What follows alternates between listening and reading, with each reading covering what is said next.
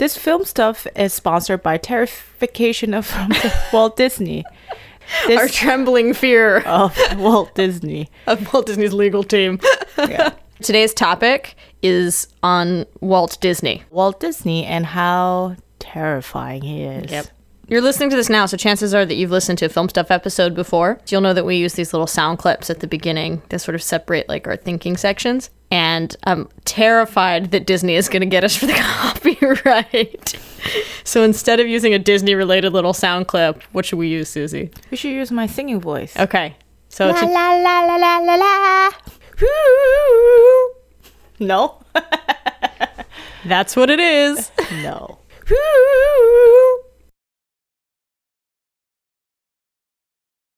Okay, first of all, we both, I don't think, like musicals, but I think there's spot in our hearts for Disney films. I think they were called the Disney Classics. Like they called the line of those animated 2D films the Disney Classics. Snow White, yep. Cinderella, Lion King, Aladdin, Little Mermaid. Mulan was sort of the tail end of our Disney era, I think. Yeah, but I have grown up with it. You have grown up with it. People are still growing up with the Disneys. Yes. But they talk about Disney as an entity, as a concept. Nobody talks much about Walt Disney as a man. So I want you to think of him as sort of like a Steve Jobs type figure who, you know, Steve started Apple, but he wasn't with Steve Wozniak, but like he wasn't an engineering background. He wasn't one of those geeky coders. He just had a vision of how it was going to be. And he was a businessman and he was ruthless and a little bit crazy, but also genius and made a lasting impression on the field. That's basically what Walt Disney was like. He was more of a businessman than an artist. He wasn't a traditional animator. But he did have a good sense about this stuff. He had a business vision and he sort of brought Disney into what it is today. But he wasn't exactly a nice guy. At times he was a little difficult to be around and some of his business practices weren't particularly great. Mm-hmm. So think of him like the archetypal asshole genius. Okay, cool. Okay. How was he a genius, first of all? How's he a genius? Okay, so do you know the story behind the film Snow White? No. Okay. Before Snow White came out, there had never been a feature-length animated film. Really? Yes. So this was the first. From all the Disney classics, Snow White was the first one? The absolute first one. Ooh, I thought Mickey Mouse was the first one. So Mickey Mouse was a series of shorts, and Walt Disney used to work at Universal. And at Universal, he had worked with this other guy, this artist, character artist, and they had come up with a really popular rabbit character called Lucky, I think. Lucky Rabbit. And so, you know, he did, but it was kind of a kid's, it was sort of like the Saturday morning cartoon Bugs Bunny Animaniacs type of kids programming. And they usually showed before movies. They had little shorts before movies. They were accompanied by live orchestra, so there wasn't like contiguous sound. And I think the first Mickey Mouse came out in 1928, way early days of cinema. So he had this vision of actually animated content can be for adults too. It doesn't just have to be for kids. And everybody in the business thought he was absolutely nuts. No one's going to watch a feature-length movie about animation. And even more impressive, Snow White was the first time they'd ever tried to animate humans. So he was so worried he was going to get it wrong that he literally shot the whole film in film stock with live-action human. Really? And then they went and they traced every single frame. They rotoscoped it. Yeah. Because he wanted to make sure that the human movement looked natural. Fudge. That's intense work. Like feature film is now 90 minutes or 60 minutes. I mean, a lot of their animation was hand painted on celluloid. Oh and my artists God. would come and hand paint that on the celluloid. So they had a couple really early Disney films where the artists would come in, they'd mix live action and animation and they would hand paint it. There was no animatronics. It was like hand painted specifically into the celluloid itself. Oh man. Pretty impressive, right? Mm-hmm. So he took a really big financial risk with that. He didn't know how it was going to pan out. He didn't know if it was going to be Even good creative or not. risk. Huge creative risk. And of course, Snow White was a hit. Walt Disney wouldn't have become Walt Disney if Snow White hadn't worked out. Mm-hmm. That was a really important moment. So I do have this specific memory of when Pixar started dropping films. Toy Story came out and it was the first 3D animated. Oh, yeah. Yeah, That's feature why film. it was a big deal? Yeah, it was a huge deal, and it was really good. People loved it, and it was also a technological advancement, and Disney had purchased Pixar, but it wasn't a surprising move, because that's what Disney has always been about. Swallowing things? No. Well, yes. But we'll get to that before that. But also turning feature-length animated film into whole family entertainment, not just children's entertainment. Okay. Adults really enjoy them too. So there's two layers of jokes in most Pixar and Disney films. There's the ones adults get and the ones children's get. So. He was always taking creative risks. Like, he decided, kids aren't into orchestral music. I bet if we combined animation into orchestral music, I bet we can get kids to like classical music. So he created Walt Disney's Fantasia, and it was a bunch of classical pieces, and then they had little Mickey Mouse and other character, like, scenes, different animation styles. To play around. To play out. That's cool. Yeah. So people did like it now. Yes, The people classical liked music. it. People liked it. La la la la la la. My second favorite topic after Walt Disney himself is also like how insane they run the Disney theme parks. I had a manager that used to be on the media team over at one of the Florida, the big one, the original Disney World. And he told me a lot of insider details that were just like mind-boggling. So, it's incredibly well thought out. A big one was that Mickey has a very strict schedule because they don't want to ruin the illusion for children. So obviously there's more than one Mickey, but it's like you can't see two Mickeys at the same time. It's impossible. So they don't want kids to see one going that direction and then 2 minutes later see it in a different place going a different direction. That's disorienting for a kid. They want to believe that Mickey Mouse is real. So they've scheduled it so that it's impossible for you to see while you're in Disneyland. Right. So media teams, news teams come all the time and they just want to let's just get a shot with Mickey. And they're like, no, Mickey has a schedule. Mickey is the strictest of all the costume characters. So there's music for each. There's sections of the park, right? There's Tomorrowland. There's Yesterland, Presentland. There's the Magic Kingdom, and then there's the Mickeyland. I don't know. I'm telling you what they are right now.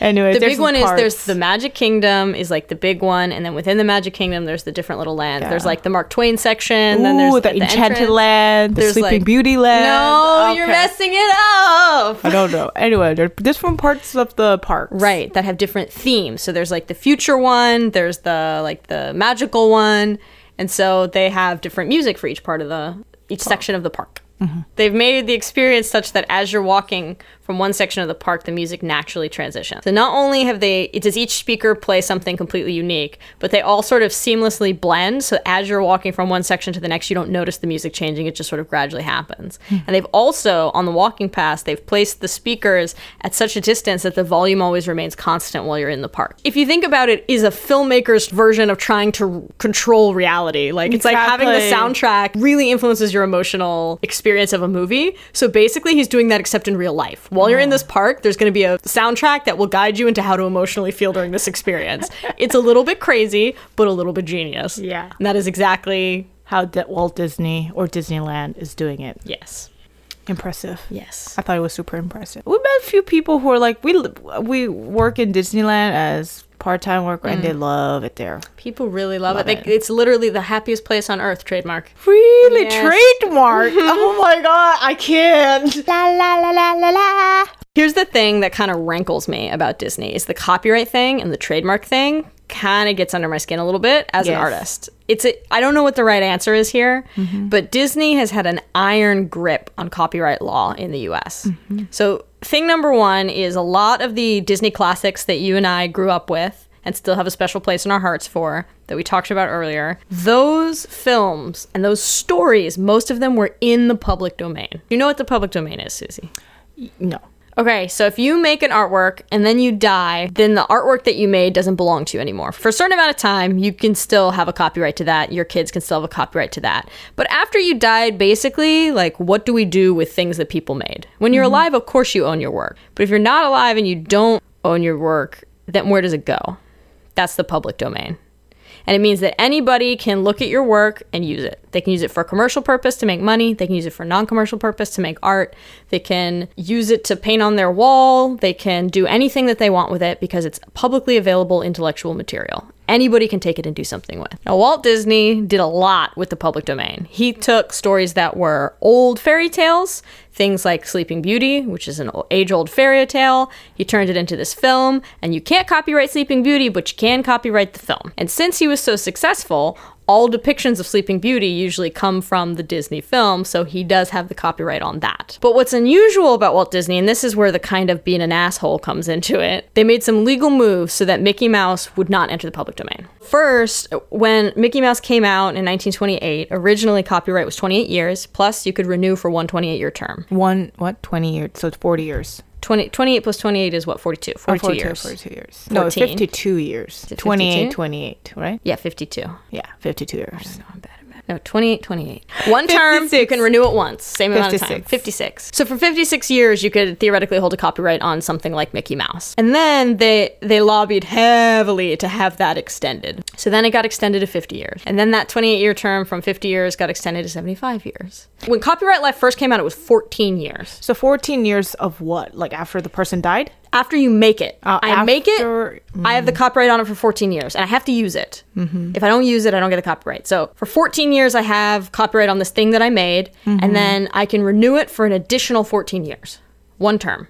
Good. Right, that was the original copyright law. And then when the 28-year one came out, they kind of post-applied it. When the laws changed, they were like, yeah, stuff made after this date, that also can still have the copyright. So they sort of, not just going forward, looking at stuff made, that copyright gets extended. Uh-huh. So Walt Disney kept lobbying really hard to have copyright terms extended under the law, which you can understand why, if Mickey Mouse enters the public domain, suddenly anybody that wants to can put Mickey Mouse on everything, which is the image of their company. Mickey Mouse is a character that Walt Disney created. I totally understand wanting to keep that, but some of the other things that were created by Walt Disney were already in the public domain and so now belong to Disney exactly. and aren't going back to the public domain because Disney wants to hold on to the copyright. Okay. And that is a big question. And so when it comes to artists and people intellectually doing stuff, Walt Disney had a big, rich amount of subjects that were in the public domain that he could use as background for his films. But in today's society, the copyright laws are a lot stricter. So there's not as much in the public domain that artists can actually use to create works like Disney did.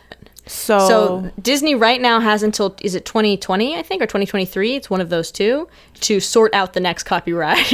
Really? Yeah. For Mickey Mouse? Yeah, and they're still trying to extend it. They're lobbying right now. That's what I hear. Oh my God. I'm not a specialist. I'm not an expert in law. This is kind of a layman's view of it. That's the word on the street about Disney and copyright. I would encourage anybody who's interested in the subject to look into it in more detail because we're not experts. But I do know that Disney and copyright is a very hairy subject that a lot of people feel negatively about. Mm-hmm. La la la la la la. I think Walt Disney just took advantage of the tools that were available to him. I don't think he was like trying to stifle artists in the future. No. I just think that the copyright law, that's how things develop. It's just we just live in a different world.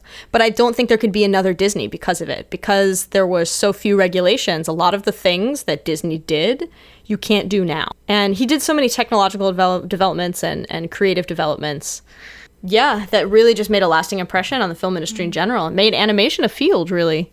And I'm sure it would have developed without him. But, like you look at The Lion King, and he basically straight up stole The Lion King. Yeah, I mean, he stole The Lion King. If you go back and you watch his original source material, you will be astounded by how much animation technique and ideas he totally just lifted. But he was doing it in a different country where that film didn't have distribution, and it's sort of the law was not as there was not much as profound copyrighted right now internationally you can trademark it, you can intellectual property laws, right. And there's all these other tools you're available to make and have evidence that you came up with it and you were the original person to it. But back in the day, it's not that many multinational corporations, really. Obviously, artists generally share techniques. That's why there's movements in art. Yeah, it's kind of, there's a natural flow. But at the same time, if you go back and look, it's a little bit whoa. So he stole so much. He took a lot from the public domain, and he stole things from other animated films, and yet had this very brutal business policy of going after people that violated his copyright and of protection for his own work. Oh, back it up. He not only stole it, but he had brutal policy of punishing people for using his stuff. Yeah, he's a little like Edison. Edison's whole business move was, I have have a patent. I have the patent. That was Edison's business move. Really? Yeah, Thomas Edison. He wasn't really an inventor. I mean, he was an inventor. Mostly he just knew how to hire people, but he was very like, I have a patent for everything. Like he would just steal people's patents. Yeah, he was into the legal. He was using the legal system to his advantage. Oh my God. He was all about that patent system. I think Walt Disney was a little bit like that. Like there's a very famous story about Disney as the entity, not Walt Disney as the person. I don't know if it's true or not, but I heard it in film school a lot. There was a third grade teacher who painted Snow White on her classroom wall and got sued because she didn't pay for the licensing rights to use Snow White. So that's I don't know if it's true or not, but that's how aggressive they are. That's how aggressive copyright. the company was about pursuing copyright. I think there still are. It's really hard to claim your rights to your creative work. So it's great that there's someone out there like Disney, Netflix, actually aggressively trying to protect their, creative work. I think there's a misconception about media. It's really hard to make money off of media.